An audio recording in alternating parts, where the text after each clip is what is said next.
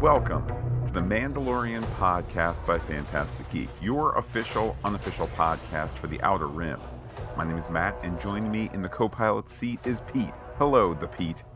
What up, all my Mandos and Mandettes? The Mandalorian podcast by Fantastic Geek dons our helmets for Chapter 12, The Siege. Pete, have to mention that in the galaxy far, far away in the last week, there, of course, was the almost completely 100% canonical Lego Star Wars special, holiday special, Pete. And we're going to be talking about that over on Patreon. Yes, Matt, we will be delivering to our patrons on patreon.com our impressions of the Lego Star Wars special. As you said yesterday when we did our Star Trek Discovery podcast, definitely not the worst Star Wars special of all time. It is a fun it is a fun story over there on Disney Plus, and great to see some of the movie actors participating in it voice wise. Just another example of the richness of Star Wars that's out there. Absolutely excited to talk about it. With that, it's time to hit the hunt.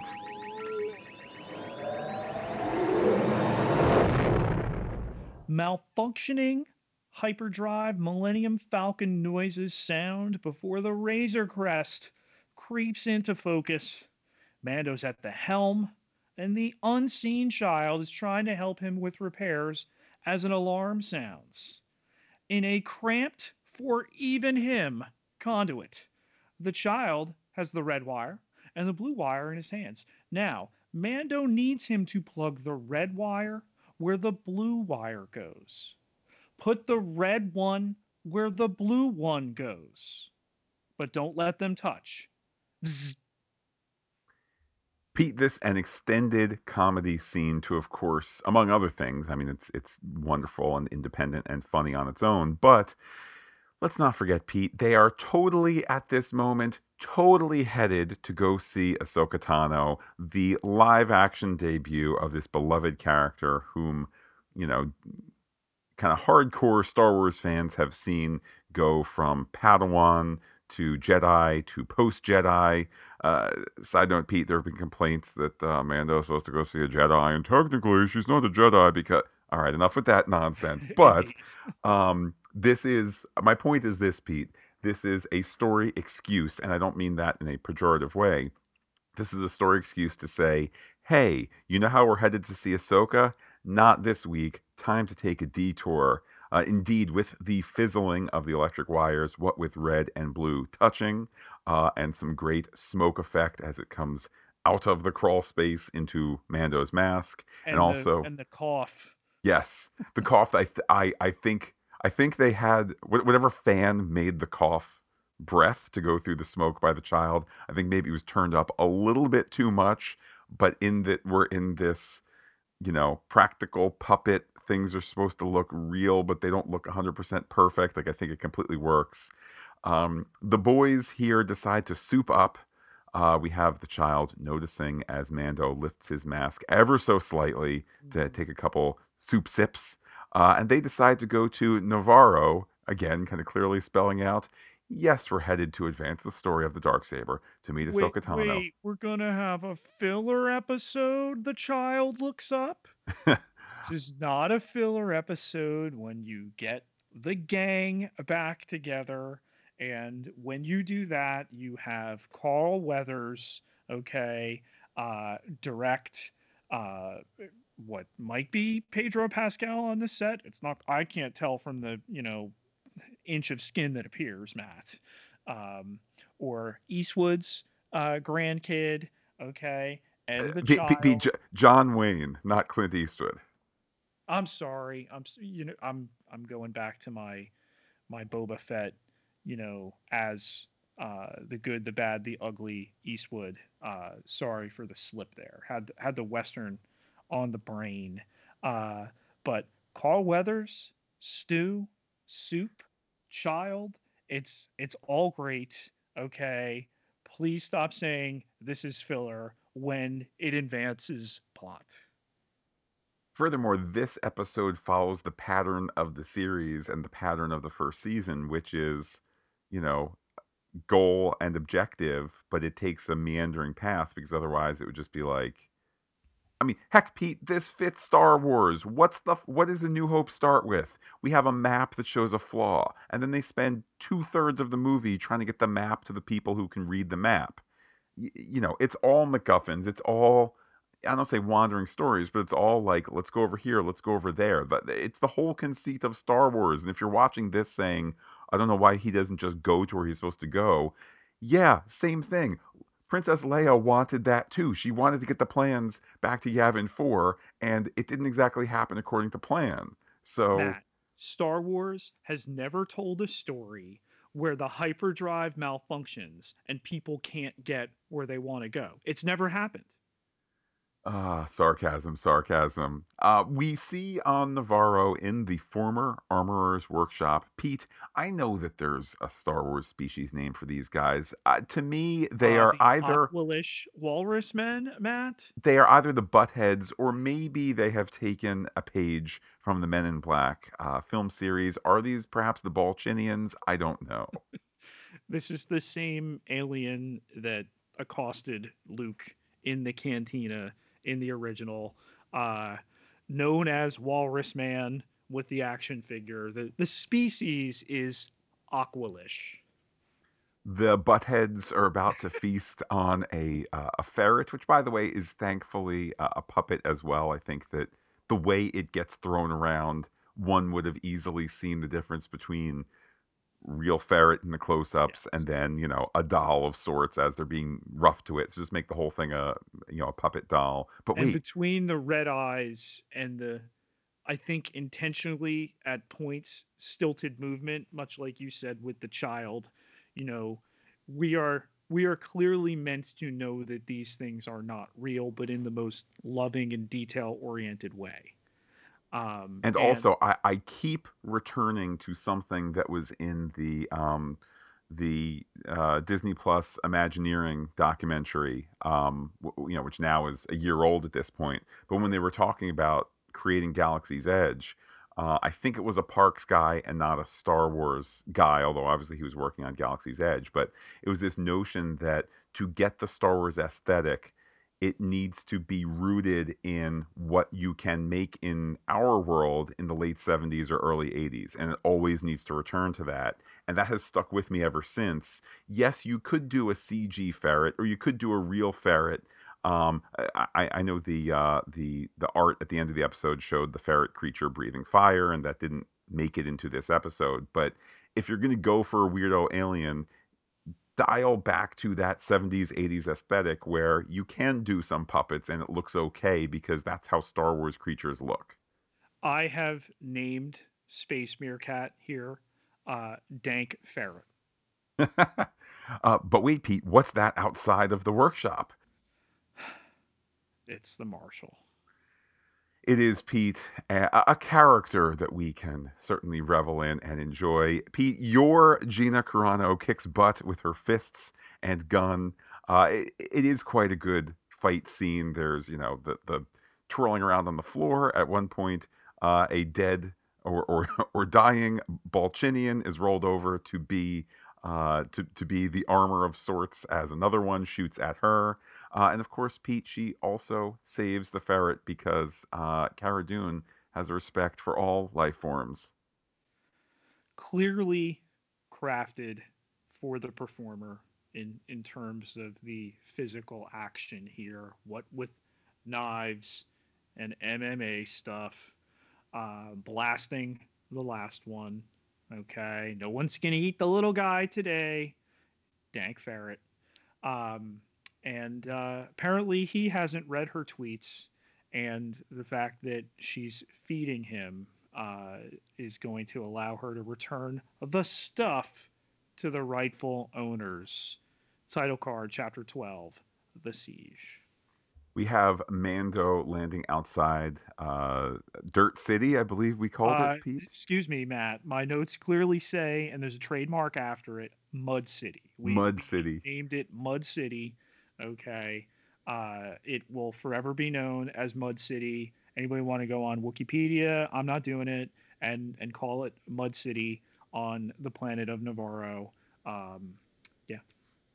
By the way, Pete, speaking of Wikipedia, I think we had this conversation. I don't know whether it was on mic for the podcast last week. I know 2 weeks ago we were doing a little comparison between Memory Alpha, the Star Trek Mhm. Wikipedia, and what the Star Trek Wiki, and what counts as canon versus Star Wars. And update, if we did not say it on mic last week, it seems Star Wars has a more lax policy, and I'm not being critical. I'm just saying that appears to be the policy. For example, if Dave Filoni says, "Oh," it says in an interview with whatever StarWars.com, "Oh, the name of this city, it's not said on screen, but the name of this city is bleep boop blop," then that is considered official within the realm of Star Wars. So just an update there in the debate. I find myself heading to Wikipedia to be like, wait, why is there a link for Bandana Kid? Oh wait, Bandana Kid now has 3 paragraphs in his entry on Wikipedia, but he was just a kid in the school that gave cookies. But Does does he really have? Are you being facetious, or does he really have 3 paragraphs on Wikipedia? I will check right. It might not be All three right, paragraphs. you I had me believe it's concerned for just a second. um Bandana Kid. I think he has. I believe, as I recall, it's a hearty 1 paragraph. But my point being, and again, I'm truly not being critical here of what Wikipedia has. Have your internal, logic as you might, but it's way more comprehensive than I think is necessary for the character. But you know, that's okay. It is okay. Mando shuts down an alarm here as Mud City comes into view, and the rickety Razor Crest puts down as Cara Dune and Grief Karga stand by. Grief Karga has a new outfit for Mando Monday merch, and he's let his beard go white because it's stressful too on Navarro. Shades of Lando being all respectable. The rear ramp lowers halfway. Someone could use some repairs. Mando. And indeed, Pete, they shake hands like Roman men do. Not No, hand to hand, but like Schwarzenegger and Apollo Creed do in The Predator. similar, certainly. Um, the mayor, Grief Karga, I know technically he's a magistrate. It's a Western aesthetic. He's the mayor, she's the sheriff, marshal, the gunslinger has returned, etc. Grief Karga is going to get the best people to fix up the ship. He sends them to it. The camera, of course, lingering on the orange faced repairman. Pete, let's call him Chekhov's gun, if you will. I call him Bugface.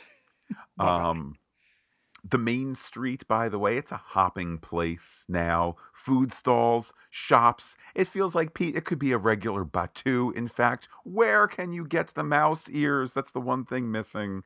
The former cantina is now a school. And Before Pete, we go in the school, though, did you see it? I had to Pete, tip you off to it. I looked for it and could not find it. Was it here? Yes. So behind the school, and if you haven't seen it, you can go back and watch it. There has now been a statue erected to IG 11. Tier. If only there was a way to bring him back like IG-12. Pete, this school is a convenient place to drop off your expensive $2 million puppet, which you do not want to bring for running and gunning sequences. Settle down, class. The Child Eyes Bandana Kids cookies, and Bandana What Kid. what kind of cookies are those, Matt? Pete, I believe they're blue cookies. They're Um, turquoise, yes. in fact, I'm on Wikipedia right now. I know that there's the article, no joke, the article about the cookies is longer than the article about Bandana Kid. And this is Um, why I love Star Wars. Pete, I'll just to give you the highest highlights here. Let's see. It's a blue cookie. It's edible by humans and Yoda's species. Around 9 ABY, a male student learning from a protocol droid. This is Wikipedia, Pete. Um, so there you go. Pete, I know that they look like macarons, which is different It's than. actually pronounced macarons. Well, there you go. Maybe this is the food stuff that one day, a long time after, in a different galaxy, will inspire the French suite, if you will. It's completely canonical. As the child is plopped down in the desk here, because we need to talk business without the kid. Wait, Matt, where I go, he goes. I said it in the trailer. I said it once before, but no, Mando.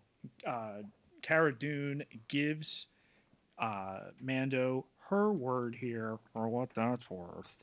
And we're going to drop the child. There are references of plenty here. You've got the little girl with the Ray hairstyle a couple seats back. You've got references to the mid rim, the capital having moved off Coruscant. It's now on a rotating basis, not mentioned here, but it is on the world of Chandrilla. We'll talk a little bit about that in theory, set something potentially up. There's also a reference to Solo, a Star Wars story, the Acades Maelstrom. You know what surrounds Kessel, okay? But then all these children see a reenactment of the scene from Napoleon Dynamite, where the child wants the tots here and then uses the Force in front of all of them. Pete, we all remember the scene in Napoleon Dynamite where he uses the Force to get tater tots. Also, oh my goodness, Pete, Napoleon Dynamite, I believe, released by Fox Searchlight, which means Napoleon Dynamite now part of the Disney Empire, which means could you have Dynapole Napoleon might show up at some Please, point? please. I would Wait, imagine. is the kid next to him? Could he get really hot under all that hair and a bandana one day and decide to shave it all off? I think that the Star Wars version of Napoleon Dynamite would be oh goodness, I'm about to lose my geek cred here. Admiral Akbar's species. Really, Matt? Mon Calamari? Right there you go. A Mon Calamari with glasses. Well, he's got the boots for sure. Okay. Next place, maybe it's going to be Corvus, wherever Mando puts in. It's going to be a curly-headed dude wearing a vote for Pedro for Galactic Senator In t-shirt Aurebesh. on. Oh my goodness, it would sell itself. Oh, The white t-shirt, red Aurebesh, vote for Pedro. sign me up. Okay. I have no artistic ability. I have next to no commercial ability. I can't make that on Etsy. Okay. Somebody do it and I will buy it, or just send it to Fantastic Geek. That might be more makeable than not. That might require some digging. Pete, let's head back, though, to the mayor's office where Mythrol, you remember Mythrol, he's back working off his debts for creative accounting. That's right, Pete. You can be held accountable for accounting fraud. And even if you think you're going to escape, guess what? Justice will catch up with you. But hey, Mando, of course, Mithril nervous to see Mando. But hey, Mando, want to help with a mission of the week? It's explained via a map. I guess it's not a walk and talk, but it's like a map and talk. Here's the green zone. It is green, completely safe. But on the other side of the planet is a red Imperial base. Red, bad, green, good. Why hasn't it been abandoned? I mean, it's mostly abandoned, but it's just like no big deal. Let's strip the guns, sell it on the black market. Also, hashtag free the planet. Um, Well, they don't want to sell the guns. Grief is concerned that the black market will be attracted to it, and it'll continue to give them problems. He just wants them off the planet. They can become a trade anchor for the entire sector. Just back to Mythrol for a second. Horatio Sands here back. Wonderful return that they bring this character out of the carbonite 350-year debt to grief, and that he still can't see out of his left eye because carbonite sickness, Matt. Also, it goes to show the different, and again, this is not a value judgment, just the different aesthetics for Star Wars and Star Trek. This week in Star Trek, Blue-skinned people were making workers work for the rest of their lives, and it was called slavery. This week in Star Wars, the blue-skinned guy is being forced to work off a life debt, presumably for the rest of his life. We don't know the lifespan of his species. Dude, he got at least 130 years off his sentence in this episode alone.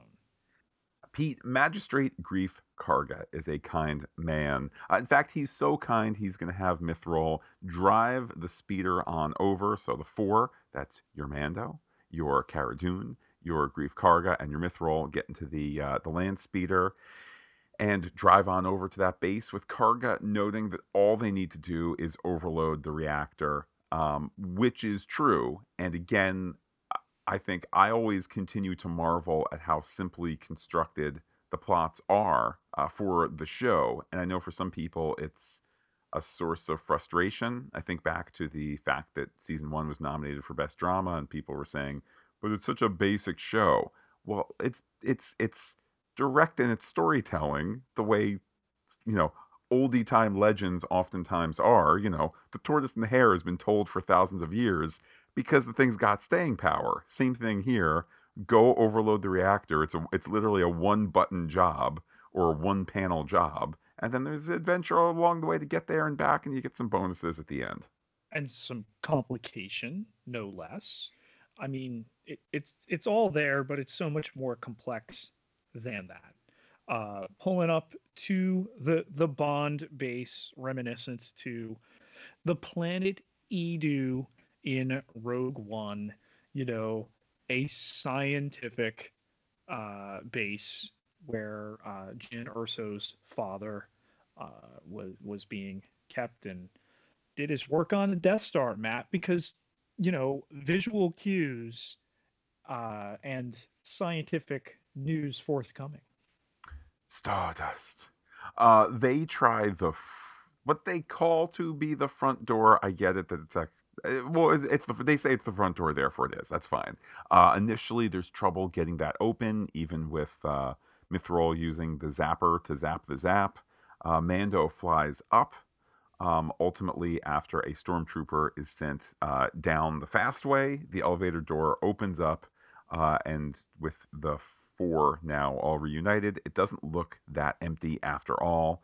Also, Pete, there's a Trexler Marauder over there. It's covered by a tarp, so I assume it's not going to get used in the episode. But just note, there's a Trexler Marauder over there, which is similar to, but not the same as, the troop transport toy slash animated slash live action troop transport. And it's in mint condition. And the guy who calls that out also is a gigantic Star Wars fan in real life, and on SNL did the skit about Star Wars fans who collect toys, myself included, being total geeks. Horatio Sands! That's how they call the cast members during the credits for Yeah. SNL for our international audience. I might not know that that's how you're named on SNL. Anyhow, Pete, in the HQ control room thing, a lackey is wondering what happened to the Shuttle Bay camera feed. Come on in, Shuttle Bay. Shuttle Bay, are you there? Our quartet quickly takes him out, and Grief also takes from him what will later revealed to be a key rod thing. They sneak toward the core, which indeed is above the lava flow. Mithril notes, as always, the great imperial flaw. There are no OSHA regulations. That's your health in the workplace thing, meaning that there's no railings. I love that they lean into that. Yes, that Obi-Wan did this on the Death Star around the tractor control, and that the coolant line controls are clearly the same way is great. He turns them off. It begins to burp and bubble. We have 10 minutes at most, Matt, and reinforcements call in. So what do you know? We're going to go down a hallway where scientists are purging drives and then rapidly go from purging to destroying, and our quartet take them out. And then there are built into the cavernous volcanic walls. There are glass tubes with test subjects. There is one that what we can make out has a head with a crack in it. And then Ludwig Göransson quotes John Williams' Snoke theme from The Last Jedi. What the? I thought this was a forward operating base, not a lab that connects this to the sequel trilogy. There you go. Can we say hashtag it's all connected? Also, Pete, though those two scientists might be now DOA, I bet certain actresses can still follow them on Parlor. Mithril texts the tech and finds a recording from Dr. Pershing. Great to see Dr. Pershing return. It's funny seeing him again. It brought me back to the earlier part of the first season where we didn't know the Chapter 3. rules of the show. Well, yeah, well, specifically chapter 3, but just it was at a point where we didn't have a sense of what the show looked like, just in terms of its flow from episode to episode. So the idea being, hey, they hired this guy to play a doctor character. Hey, he was in the preview. Okay, he didn't show up in the first episode. He showed up. Hey, he showed up in the third episode. He's going to be around a lot, right? As opposed to these episodes being that kind of very unique combination of very self-contained but also serial. But anyhow, he's back. He notes initially promising results. The test bodies have rejected the blood, and the blood, of course, was from the donor that had a hugely high, hang on to your seats here, M count. Um, Wait. Matt, M. It had a lot of M in it? Pete, I think they're talking about the midichlorians here. I'm not. Shh. Are you even. Do we want to jeopardize our Apple rating by you uttering that word? I'm going to ask you right now. I know we're on mic. I know we're recording. You're going to need to go back and bleep that out, right? You're going to jeopardize our rating. Pete, I think that I think that we can stick with what we recorded. Pershing also does note that the initial supply of blood is gone, and the experiments can only continue with access to the donor.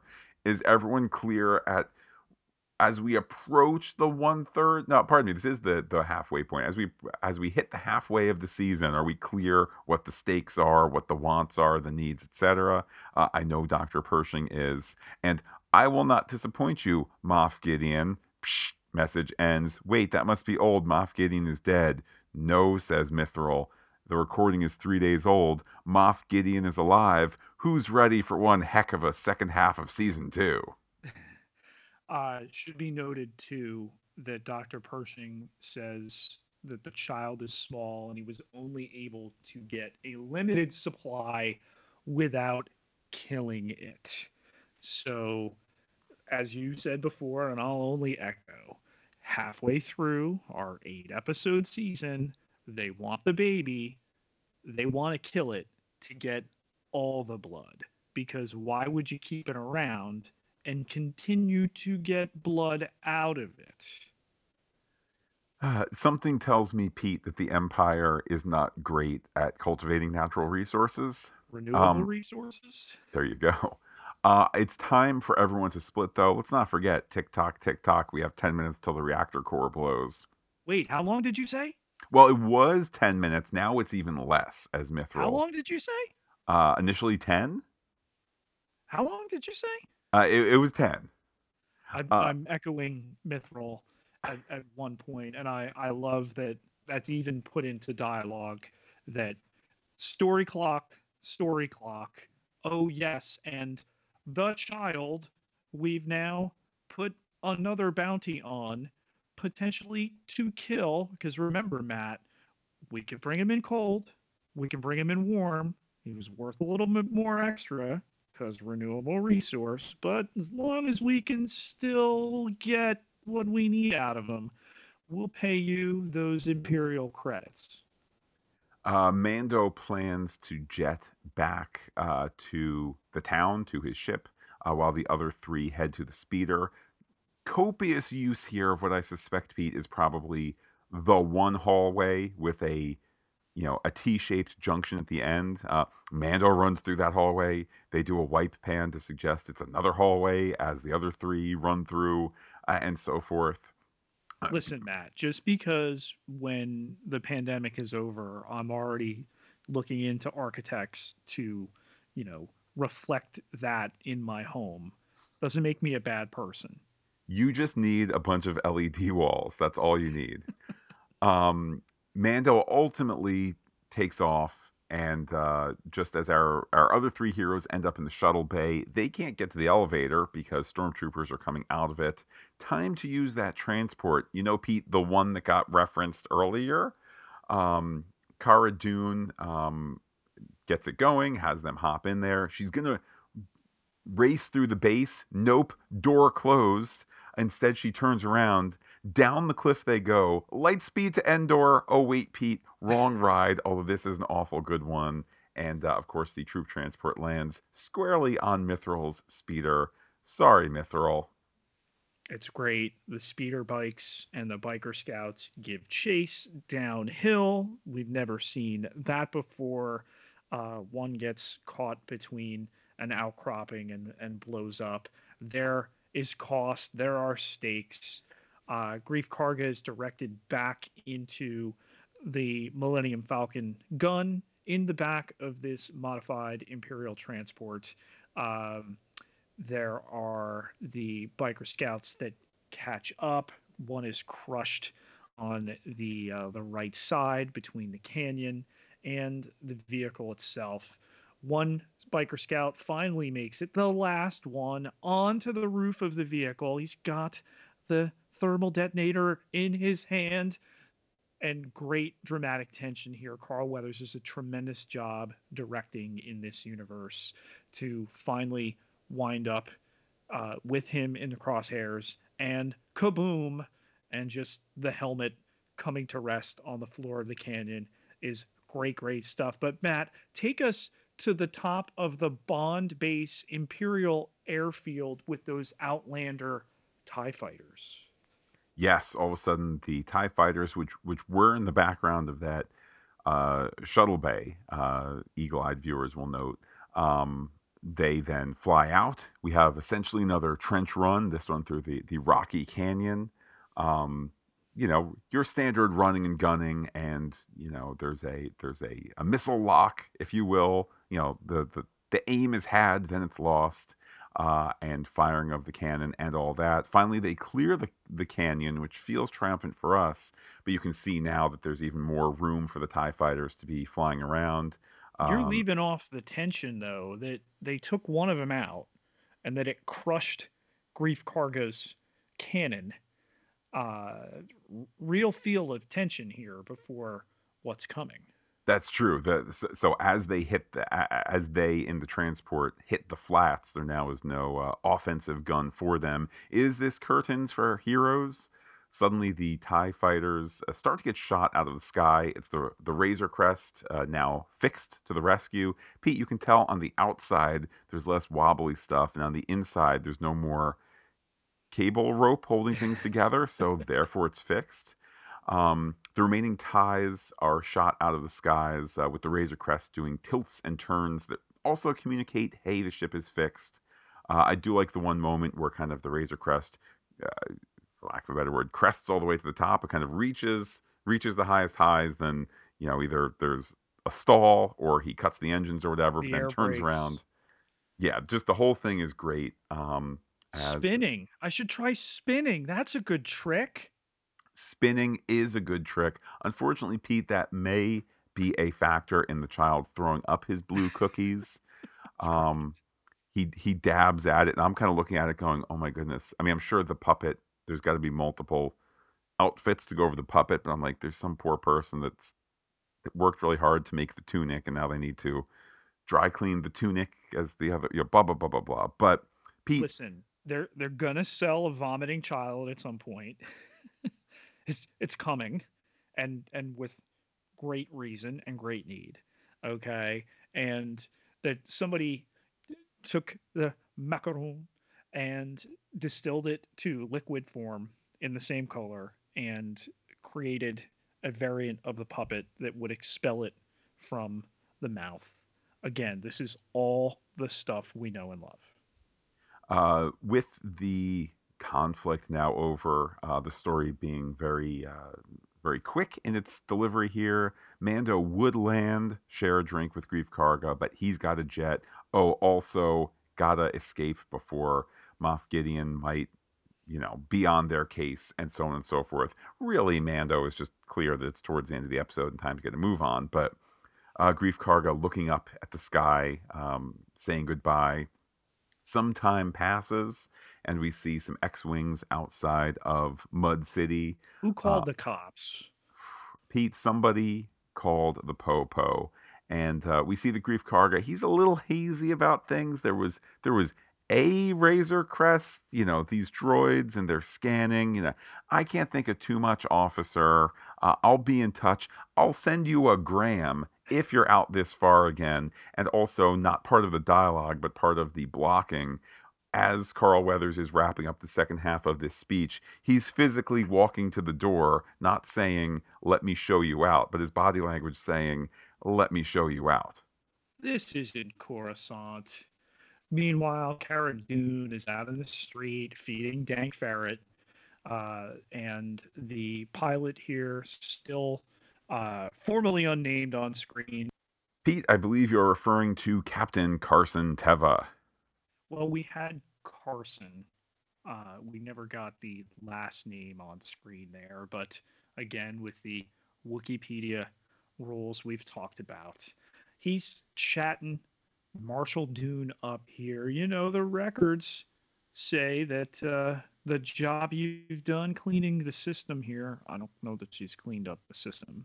We know the Pete, there was a planet. big green zone. Presumably that's because of the That's not a Marshal. system. That's part of a planet. But she's quite a soldier.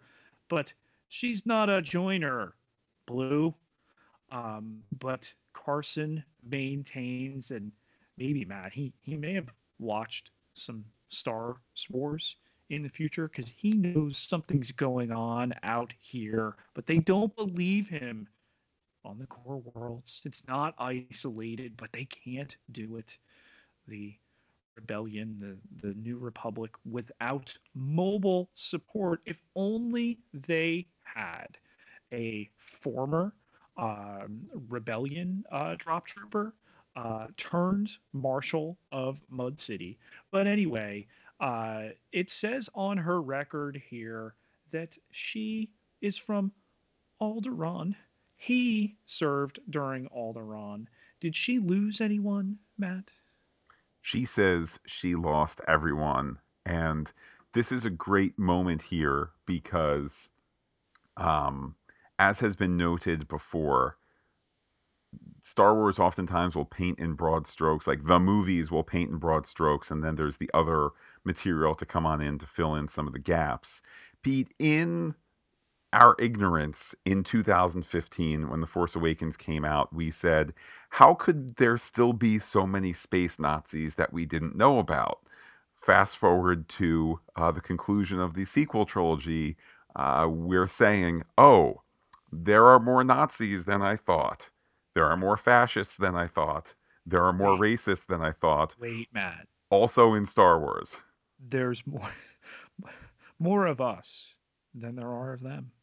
Turns out, though, there's more of them than we thought. So I like, not that this scene is doing necessarily some sort of retcon, because we know from the sequel trilogy that from the end of the Empire to the public reveal of the First Order, that these guys were out there and in secret, and we've used the metaphor of, at the time, of North Korea and so on and so forth. But it fits here, that here we are 5-6 years after the happy end and the toppling of statues and the death of the Emperor and the Battle of Endor and all of that. Of course, there's going to be these whispers that something is not right. And frankly, if in your happy, blissful ignorance you're saying the past is the past and we have nothing but a bright new future, of course, in the core worlds, you're going to be saying there's nothing going on out there. It all tracks with internal Star Wars story. Are they adding some social commentary? I suspect so, but that tends not to be the strong point of Star Wars to say, hey, analogy for today, but it all tracks internally, externally. And Pete, I love that he leaves her a New Republic badge. It's even got 5 points on it, much as a star might be. And she kind of considers him as he walks away. Balls her fists here and then relax. To an Imperial Star Destroyer esque ship. I know there's the type and everything that comes along with that. We have a female communications officer who receives a holo from Bug Eye Repair Dude, who has planted the device as requested, and he will be rewarded in the new era that's totally not the first order or the final order or any other order to come in a sequel trilogy.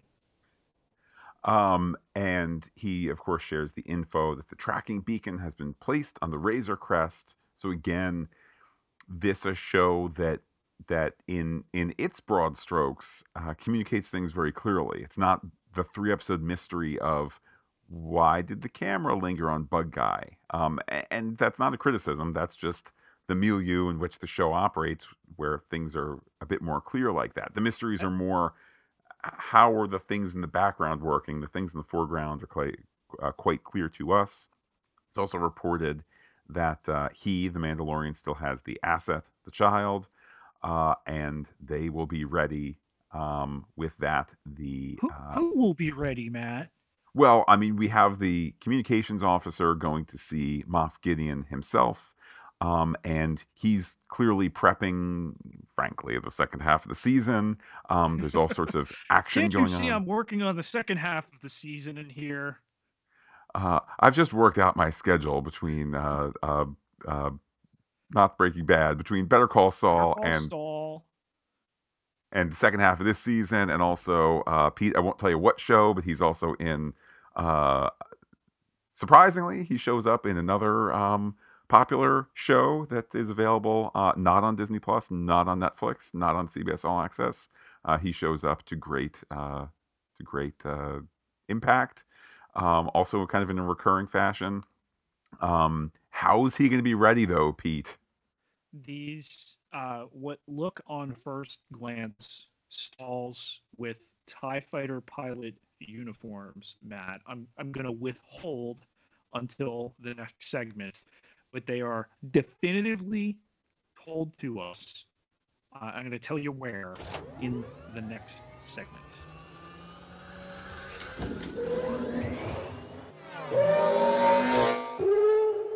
Let's chase down some theories. So, Pete, the deformed bodies in Bacta tanks, question mark, growth tanks, whatever it might be. I must confess, I did not catch Ludwig Göransson quoting the Snoke theme, although I don't doubt you saying as such. I think my mind, and probably most people's minds, went to this being an early version of that program, of the Snoke clone thing that's going on. Or the Alien Resurrection Lab where they are cloning Ripley.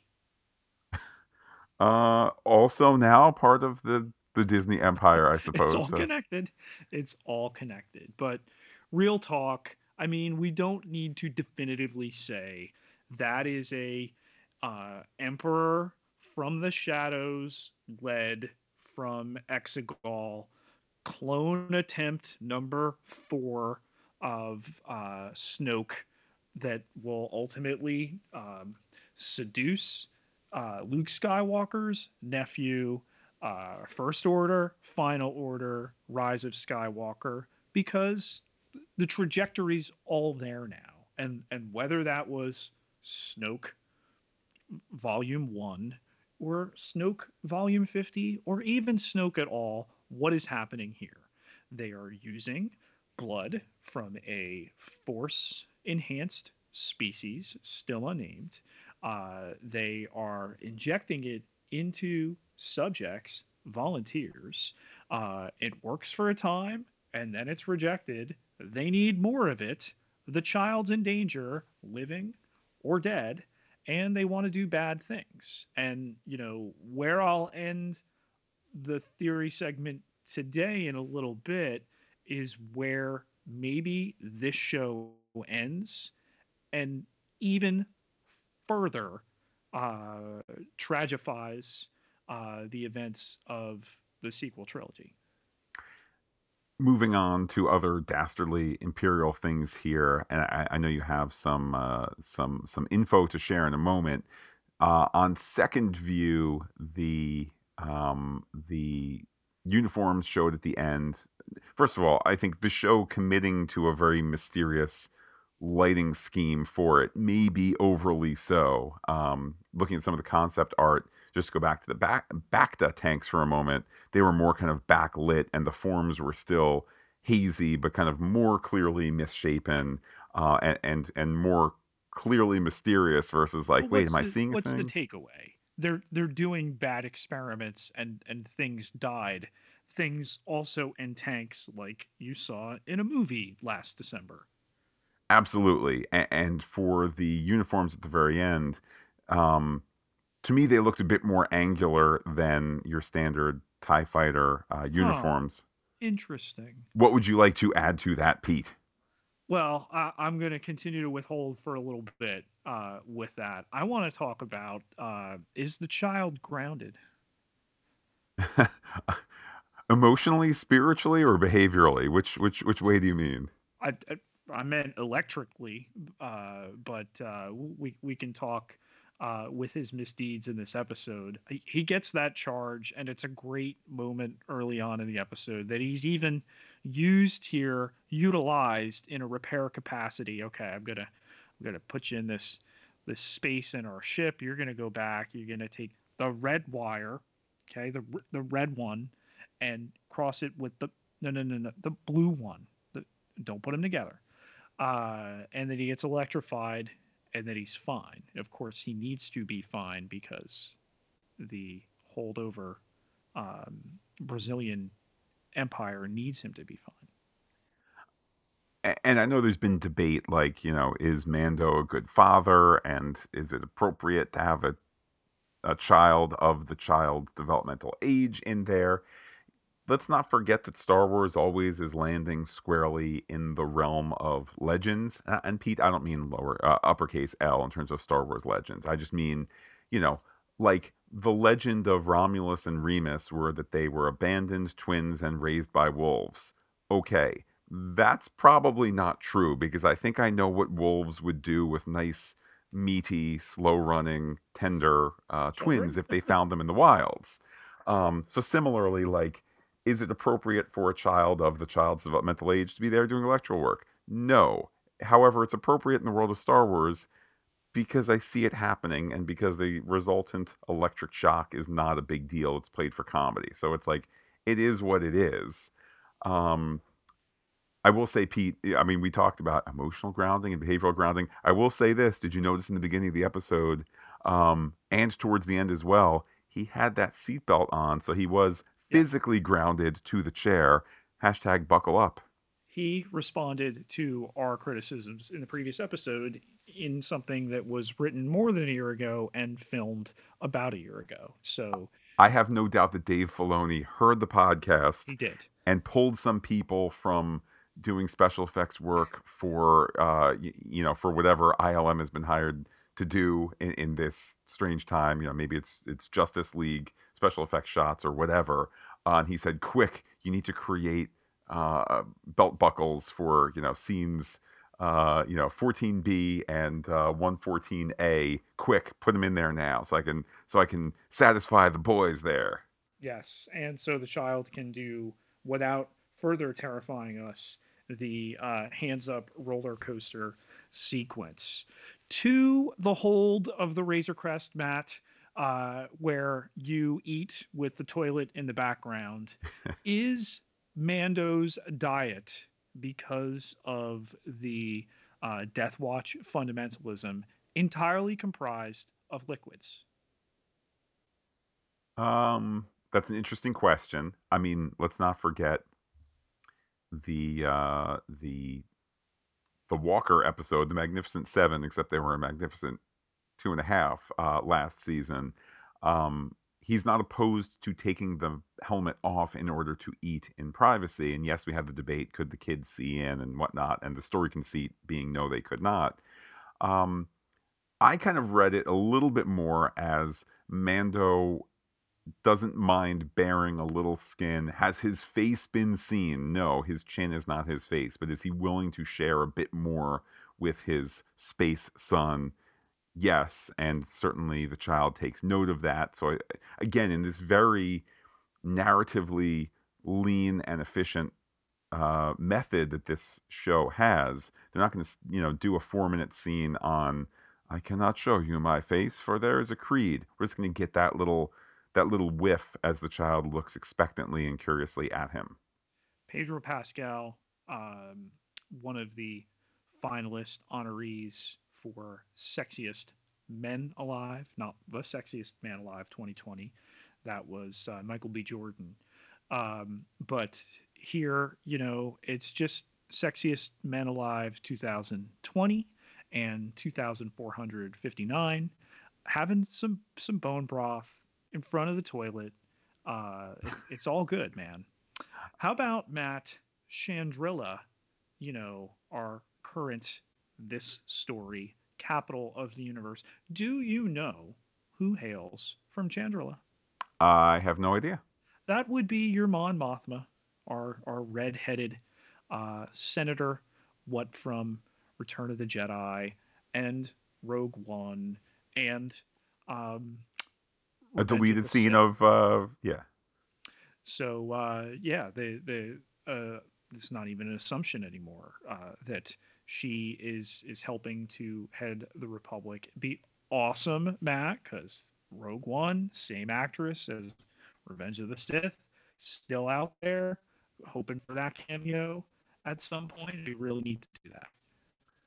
Pete, she is sort of New Republic Alexander Hamilton in terms of helping determine where the capital is going to be and where the money people are and all of that. That Pete, the novel writes itself. I can just see it now at New York Comic Con 2021 at the Star Wars book panel. The person says the one sentence pitch from Kathy and head of Star Wars Publishing was Hamilton meets Mon Mothma in in the early years of the New Republic, and boy, I'm super excited about it. Says the author. I can't New wait. York Comic Con, as you said, Matt, remains the room where it happens. Absolutely, Pete. What other theories do you have, and when will you talk to us about that final scene? In a bit. The Mithril in Magistrate Karga's office, he's talking to someone, and it's not Grief Karga, about the ship, and that it matches and he gets interrupted. They kind of give you, I mean, you said it before, that you see bug-eyed alien called over. You see him look at Mando and company as they head into Mud City, and then the third part of the arc is he sends a transmission after unseen. He has fixed the Razor Crest. So complete story, beginning, middle, end. But can Mithril really be trusted either? I mean, he did work off 130 years in this episode. Okay. So he's down to like 220.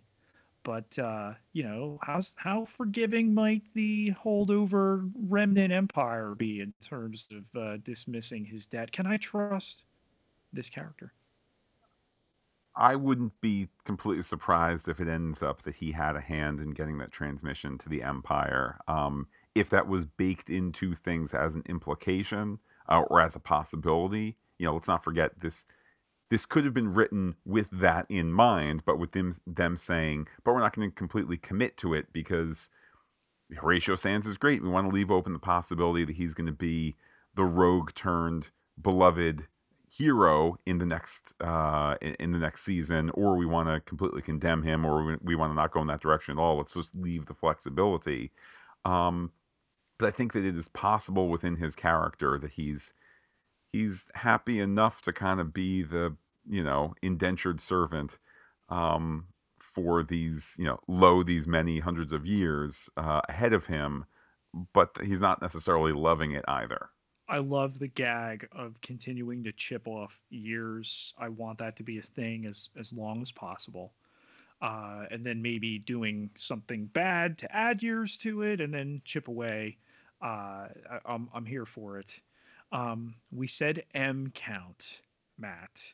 Now maybe you can explain to people who might be sensitive to the use of, and again, don't jeopardize our Apple Podcast rating. Uh, I love that in that line, they don't want they're the contentiousness of the midichlorian scene in episode 1. So the fact that they're gonna scienceify it on the one hand, and also I think demystify it, or um I'll say decanonize. I don't mean that in the strictest of senses. A newer audience member isn't who might not know A, midichlorians, and B, all of Whoa, that, to whoa, just whoa, whoa, whoa, whoa, whoa! Careful there. to Wait a have the scientist character, the Dr. Pershing character, say, "Oh, the super high M count." All right, well, just if that's your only knowledge of what's going on, you can say, "All right, well, they tested for a thing." By the fact that it's called a count, they're counting for a thing, and he had a lot of it. Okay, great.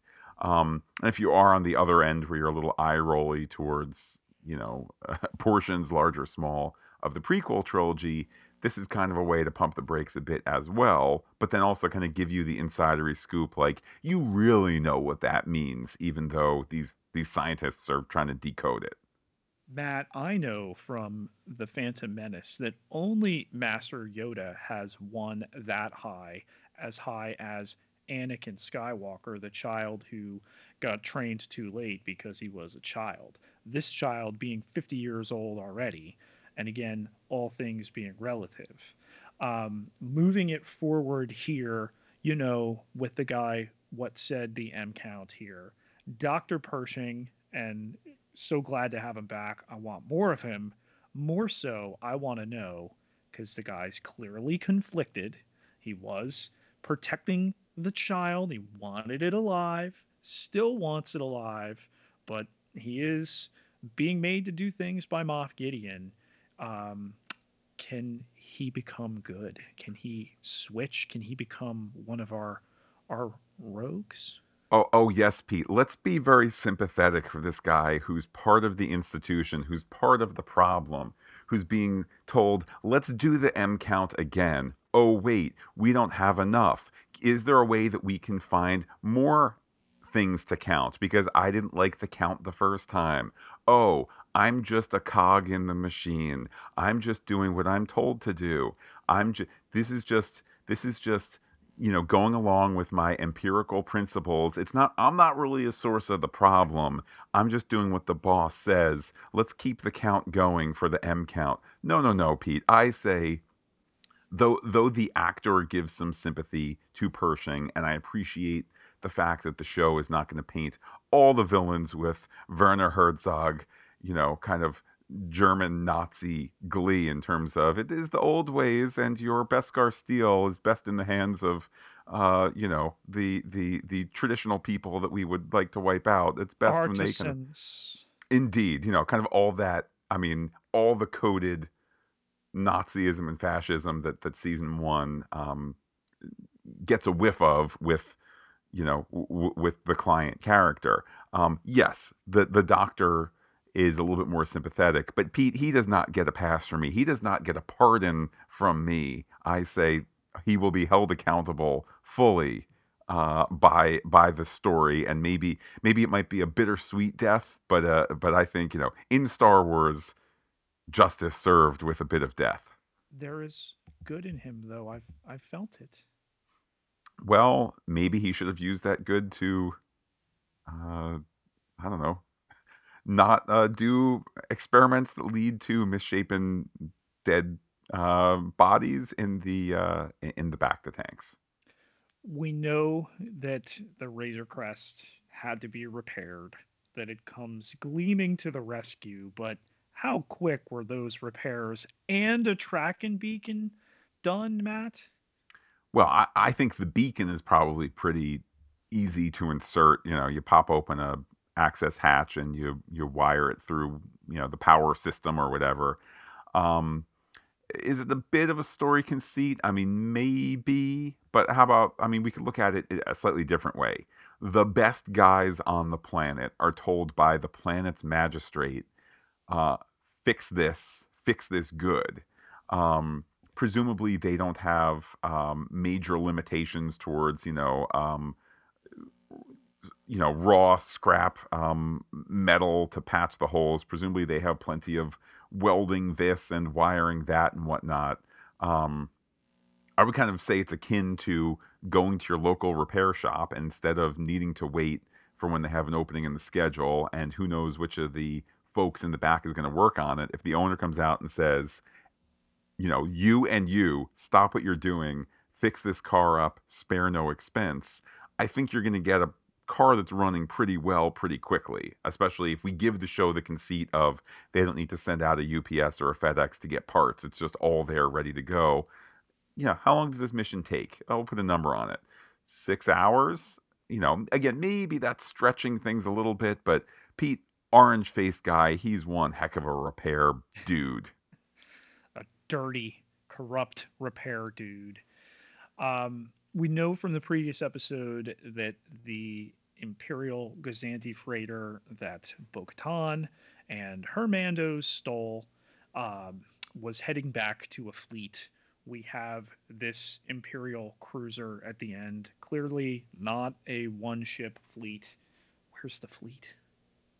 I guess just out there in the expanses of the outer rim. That's what makes the outer rim so outer. You know, it's so spread out and it's so mysterious and it's got so many unknown worlds and quiet corners, etc. So I've delayed it enough. We will now talk about what is in the scientific corridor where Moff Gideon appears at the end of the episode. If you don't want to definitively know what these are, it's in the descriptive audio, so it's canonical, it's official. They're not going to put something there that isn't real. Might be time to tune out. So, Pete, what is it? Dark Troopers, Matt, they are reaching hard into the novels, into video game lore here. Not said, what version. There were three versions uh, that were used across multiple media, but that it is officially name checked in this descriptive audio. And again, I'm watching it. Look to me like TIE fighter pilots. All right, that'd be cool. Like you soup up TIE fighter pilots with the Force. Maybe they won't miss all the time. So, Dark Troopers being more dark than Death Troopers. Yes. So they're robotic, partially organic at one point, if I'm remembering correctly from reading some of the novels. Um, but uh, the Force bound in there as well. And what's the upshot of what's happening here? Okay, so we know that Gideon wants the child. He told Mando and company, you think you know what you have, you don't. Soon it'll be mine. He didn't get it. Um, and really now, halfway through the season, we are completely out of footage from trailers, which is a minor miracle in itself. Okay, we have 4 episodes left, and now we have Mando unknowingly heading to Corvus, bringing the Imperial remnant to Ahsoka's door. I think one of the story benefits of having um, robotic troopers potentially ahead of us is this, and I'm reminded of the commentary track for Hellboy that Guillermo del Toro did way back when, um, where he talked about how they wanted to have a PG-13 rating, so they needed to have things that were a proxy for blood.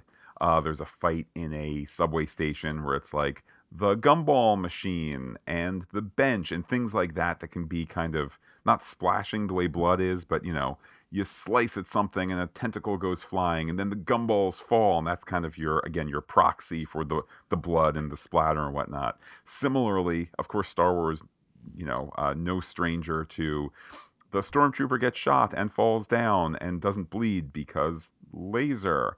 But I'm imagining if you have robotic guys similar to the jailbreak episode in the first season, you can rip off a robot's arm and then, oh, it's oil that's spurting everywhere, and it's, you can smash the head off and there's sparks and bits of wire. It's not brainstem, it's not spine, that sort of thing. So I think there's some delicious story possibilities ahead in terms of Pete. If I could reference another uh, apple in the Disney tree, it could be a lot of fun when it's clobbering time. So I talked too about where this all could be going, and now that we're establishing firm links, sequel trilogy, Imperial experiments using the Force, Palpatine, we know, shows up, Rise of Skywalker, all this really part of some grand plan as that through line, okay?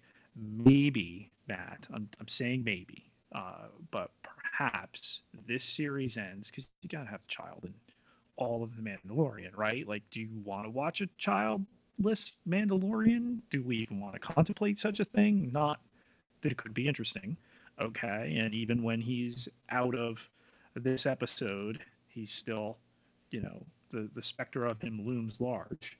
But what if the end of this series, okay, is the Mandalorian arriving on what other planet it is where Master Luke Skywalker's Jedi Temple is? We hand a child over at the end of a series, and the concept of the fall of Luke's school, the images of the burning temple, the unclear nature was the child in that catastrophe. We will be the Luke Skywalker kneeling over in pain. Was the child in there? Was he not? Certainly, I think there's plenty of potential to say, a year out or whatever, to say, hey, Mark Hamill, for what would it take for you to come back for three scenes? We're in Manhattan Beach, we're in Burbank, wherever it is, it's the Los Angeles area. What would it take? Okay, are you going to grow the beard? Are we going to do a stick-on beard? What is it? And is that is it yes, is it no? I feel like Mark Hamill is pretty game. Probably, if they meet the number for his fee, so be it. But if they decide to go in another direction, here's my point: Mark Hamill's not interested, or he's officially retired, or he's not available, whatever it is. You know, does it need to end at that point? No, but I think part of the push pull that is this series is the promise in the very beginning that it's completely disconnected from everything. It is literally just, the man with no name, but Star Wars. Um, oh, and you're going to get this little reference there. Oh, and the client is wearing an Imperial medal or something. Oh, and there's also stormtroopers. Oh, and as we better understand the sequel trilogy, um, we now have a better understanding throughout the course of those movies that the remnants of the empire were always out there, and so on and so forth, and to slowly develop this more complex existence. Furthermore, I mean, if there's one hallmark of Star Wars, it's that the adventure always continues past the current story. So the notion that you're going to get potentially to the end of this series after X number of seasons and then say, but wait, where's my schoolmaster Luke story? I mean, that's right where Star Wars likes to be, just in terms Mm-hmm. of even turning a blind eye to, and they do the comic books, the novels, the spin-off, the this, the that. And they've Um, started doing some of that in the comics. It's not as if they're not telling Master Luke, young Ben Solo stories there, but continue. but just this idea that it's baked into the basic Star Wars playbook to be able to do that, Mhm. and I think that could be a very logical place to end. You know, as with any of these movies that have ended with, you know, we've reached an end point, but there still is work to be done. You know, nobody thought at the end of Return of the Jedi, um, all right, the Empire is completely gone. Just as with every war, you sit and go, and then you know, American Civil War, for example, Lee surrenders. There then is a couple months still of fighting as things get mopped up and word gets out there, et cetera, et cetera. So that could be a fun way. Pete, I like that you've planted your flag this early, this number of years in the future, to say Mark Hamill returns for a series finale. Well, I mean, if not Mark Hamill, have you seen the comparisons of Sebastian Stan and Mark Hamill? Um, no, but now that I conjure it, I mean that wouldn't be the worst thing either. They are tremendously close. And, hey, Falcon and the Winter Soldier set, we need to borrow, let's stick Sebastian in the volume here. Wait, all right, you got a Jedi cape. We only need to see the chin. Mark's gonna do the dialogue. Like, there are ways to do it. I think the only obstacle is restraint and how far you do it. And then, Matt, if you're going to do as I've advocated, and I will pitch to whoever I need to, the animated adventures of Luke Skywalker, Ben Solo, and now add the child story, and then maybe Ahsoka, if she survives all this stuff, comes in and out, and do that show. I mean, Dave Filoni, call me. I'm ready to write it. I'm ready to run it. Pete, your wolf shirt is ready to be put on as soon as he calls. Speaking of Ahsoka, I know I kind of threw rocks at this earlier, but can I get an official Pete comment as to something that I saw online earlier in the week, which is the Mandalorian was tasked with going to find a Jedi. Ahsoka Tano is not a Jedi. She was a Padawan who did not complete her training. Therefore, she cannot claim to be a Jedi, despite the fact that she can wield a lightsaber and lift things with her mind and has gone on all sorts of adventures as like the inner circle of the galactic the galactic republic and whatnot. But hashtag she's not a Jedi also probably implied she scares me because she's a girl. Your thoughts, Pete? As you said everything I need to say. I'm not going to dignify that with a further response.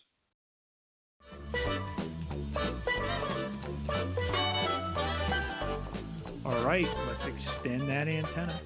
Our poll this week, Pete, there's a new marshal in town on The Mandalorian, but how many New Republic stars would you give Chapter 12? Vote, then reply. The X-Wing pilots need you. The choices were one Marshall star, low M count, got 3.1%. Two stars, ship fixing spy, got 0%. 3 stars, School of Star Wars, got 31.3%. And 4 stars, Sweet Siege, got 65.6%. We heard from James, it's at Big Killin, who said another fun offering. Carl Weathers did a great job on both sides of the camera. The visuals were great, coming off like the best of the video games, but Ahsoka better be next. Andre Yeager, that's at Dr. Polo 1983. Pete, no relation to Dr. Pershing, by the way. Andre says, nice setup episode. We now know what Gideon wanted the child for. Was he responsible for creating Snoke? Inquiring minds want to know. Not happy we didn't get Ahsoka this week, but patience is a virtue. I did like the episode, though. We heard from Ezil Galoff. That's at Dr. What? WUTT. It'd be great if you got rid of or recast Cara Dune. No room for hate in my Star Wars. Pete, hashtag fire Gina Carano. Pete, I suspect that Star Wars Inc. and Favreau and whatnot will move in whatever direction best serves the story. I would not be eager to be Ms. Carano's agent and looking forward to No, my 10% of Star Wars money. But words have consequences. they do, and yeah, it's the thing is baffling. Um, I'm a Particularly huge since you could just not favorite those tweets that you, Gina Carano, might personally agree with in regards to gun rights or conservative views, or even dare say, not that I condone it, but even dare say, anti-trans views or whatever it might Right. be. The belittling by changing your social media handle, and then the theatrics of the grand exit to Parlor last week, which was not a grand exit. I mean, just stop. But if she's not, and she has to be, cognizant of how she's harming her involvement in this universe, and Matt, it's all supposition. She may have filmed her last scene knowingly, unknowingly, to this point. I mean, where the character is at a crossroads, here's a New Republic badge, Marshall. We need you. I mean, she may have filmed her death at this point. We don't know. And maybe her, and it is free speech, albeit really really rough speech, and mocking speech. Um, to be doing this right now might be with the freedom of, she don't have the Mickey paycheck coming anymore.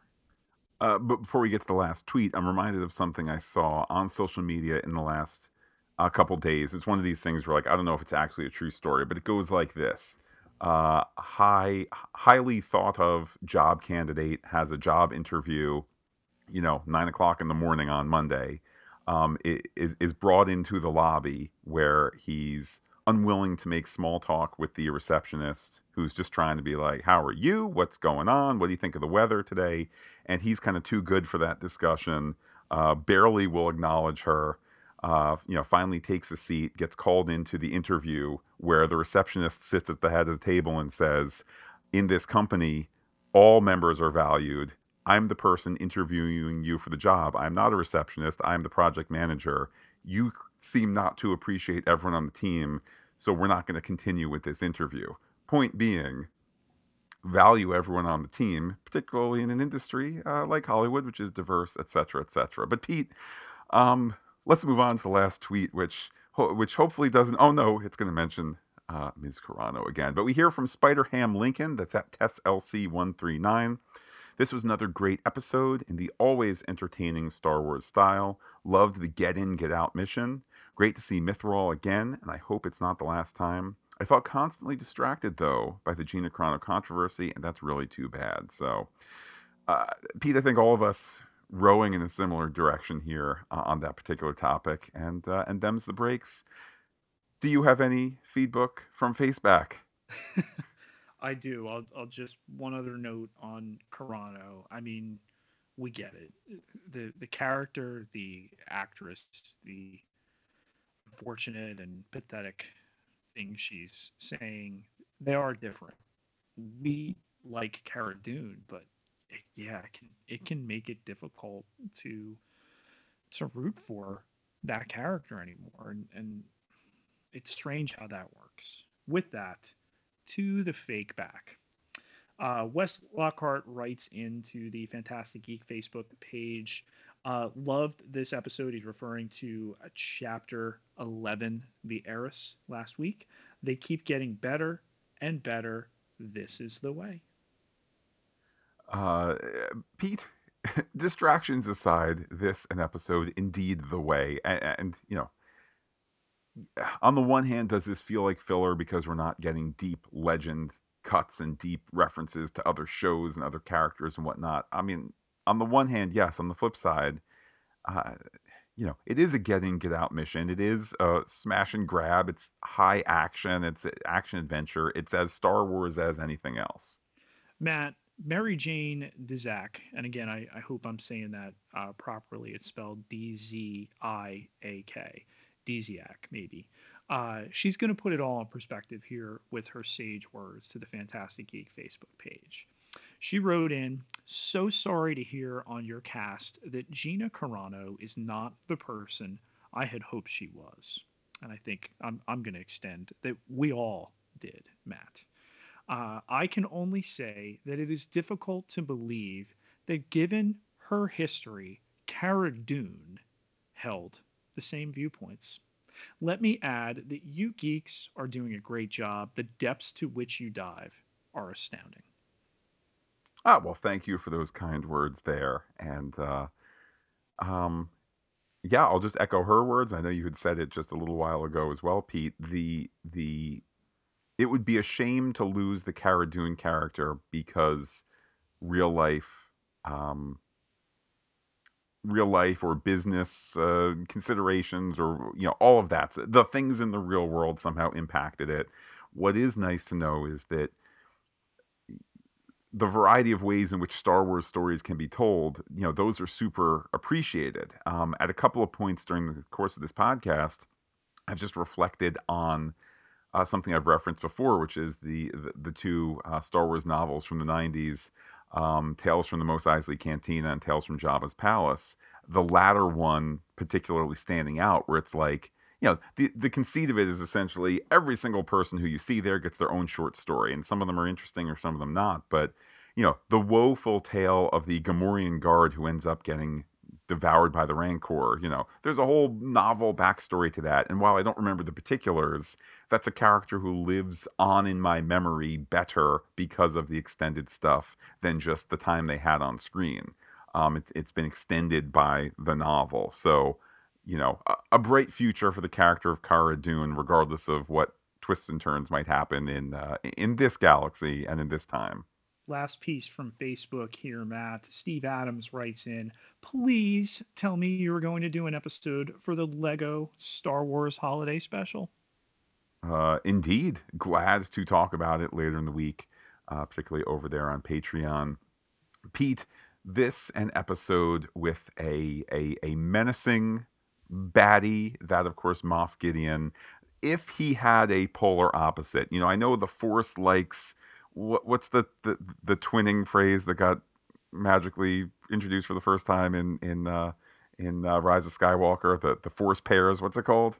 A dyad. The dyad. The opposite of the evil Moff Gideon is, of course, the Moff of Good, Grand Moff of the Republic, Fred from the Netherlands.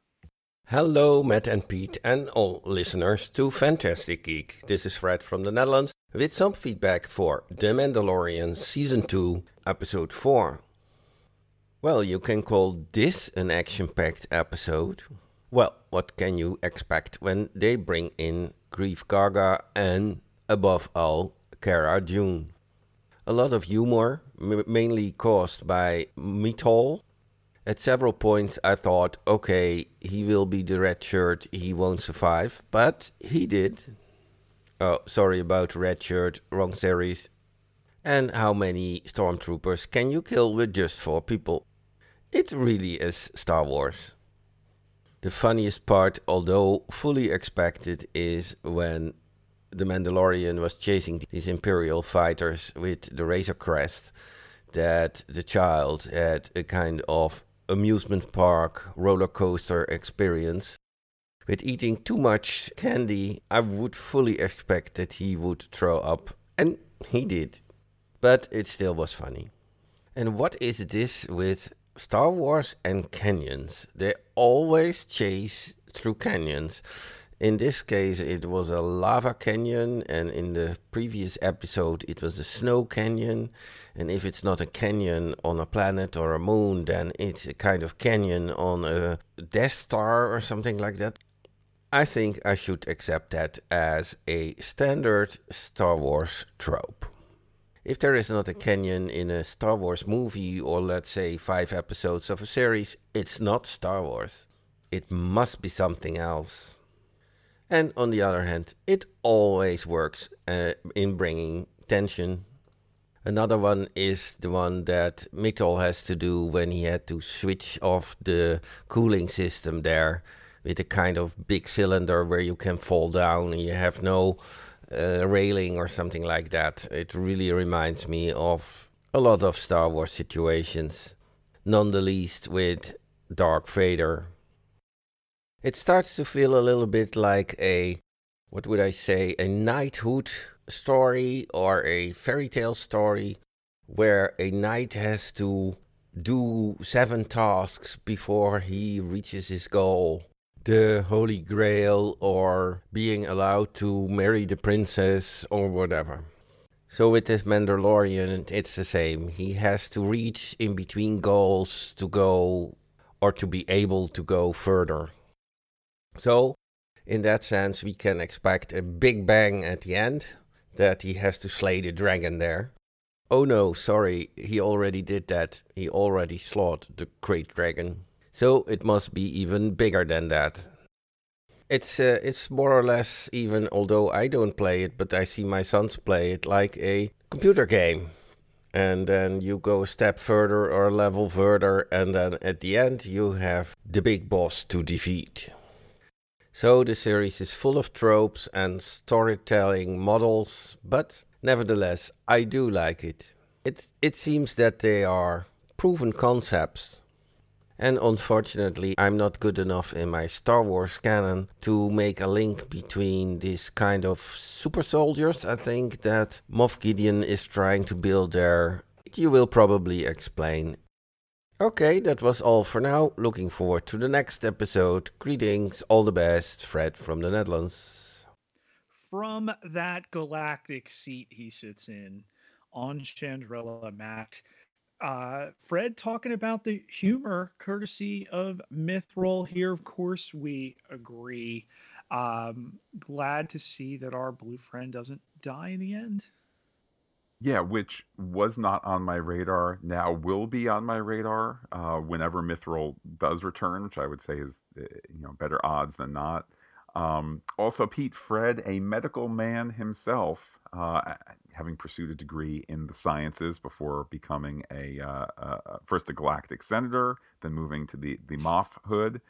He reminds everyone to mind their space cookie intake before going on high impact rides. You got to do it. That with plenty of canyons, Matt, whether they are Death Star canyons, whether they are snow canyons, whether they are lava canyons. What other canyons have we out there yet to? Maybe we could do some crystal canyons. Yeah, it could be Crystal. It is. I mean, clearly the whole canyon run in this episode was meant to be evocative of other Star Wars things. I do wonder at what point is it not, at what point is it a little less tongue in cheek and they sit and go, well, I don't want to do, like, Mandalorian has already done a couple of canyon runs. Now we kind of can't go near that, even Well, though it's a that's where real. it becomes the joke. Like, what did you think? I was gonna make a trench run? Yeah, yeah, I suppose so. I mean, that's where we're at with the lack of railing, right? I'm not going in the trench. There's one way in and one way out. They'll get us. Same with the with the railingless um you know uh controls. Okay, why were they railingless in 1976 when they filmed that? Because it was 2 feet down for Sir Alec Guinness. Now in the volume, it's still 2 feet down to the bottom lit red lava. The floor is lava, Matt. Don't touch. But still, we need to continue that. I guess not even so much a trope as it is part of the fabric of Star Wars. Trench runs, no railings. I also had to chuckle too as Fred noted the construction of this season, and I suppose last season as well, being somewhat similar to a computer game. Ironic, since the show itself is made with computer game software in the volume to get that real time camera moves and whatnot in the background as they use the LED wall. Yeah, and it's funny how the snake eats its tail here. Video game tech, video game references now, what with these dark troopers. And we're in the blind for this second half of the season, Matt. Maybe Ahsoka Tano shows up. Well, Pete, how can people share their thoughts ahead of this second half of the second season of The Mandalorian? How can they be in touch with you? You can find me on Twitter, definitely never on Parlor, at Peter, Pieterj Ketelar, Ketelar, 11,692 followers. Can't be wrong. And while I'm personally on Twitter as Looking Back Lost, do be in touch with the podcast. Comment on fantasticgeek.com. Check us out on Twitter, Instagram, Gmail, where we are Fantastic Geek as well. But wait, Pete, there's more. Facebook.com/FantasticGeek with a PH. All one word, like it today. For those listening on the Pop Culture Podcast page, indeed, as I check off Mando 204 on our schedule, we, of course, will be back on the Pop Culture Podcast feed next Saturday for Discovery 307. Going to record that Lego Star Wars Holiday Special in the coming days as well. And if you're here just for The Mandalorian, back next Sunday for the next exciting chapter of this show. With that, Pete, I will say adios to all the listeners and give you the final word. You want to come back here and try this? Be my guest.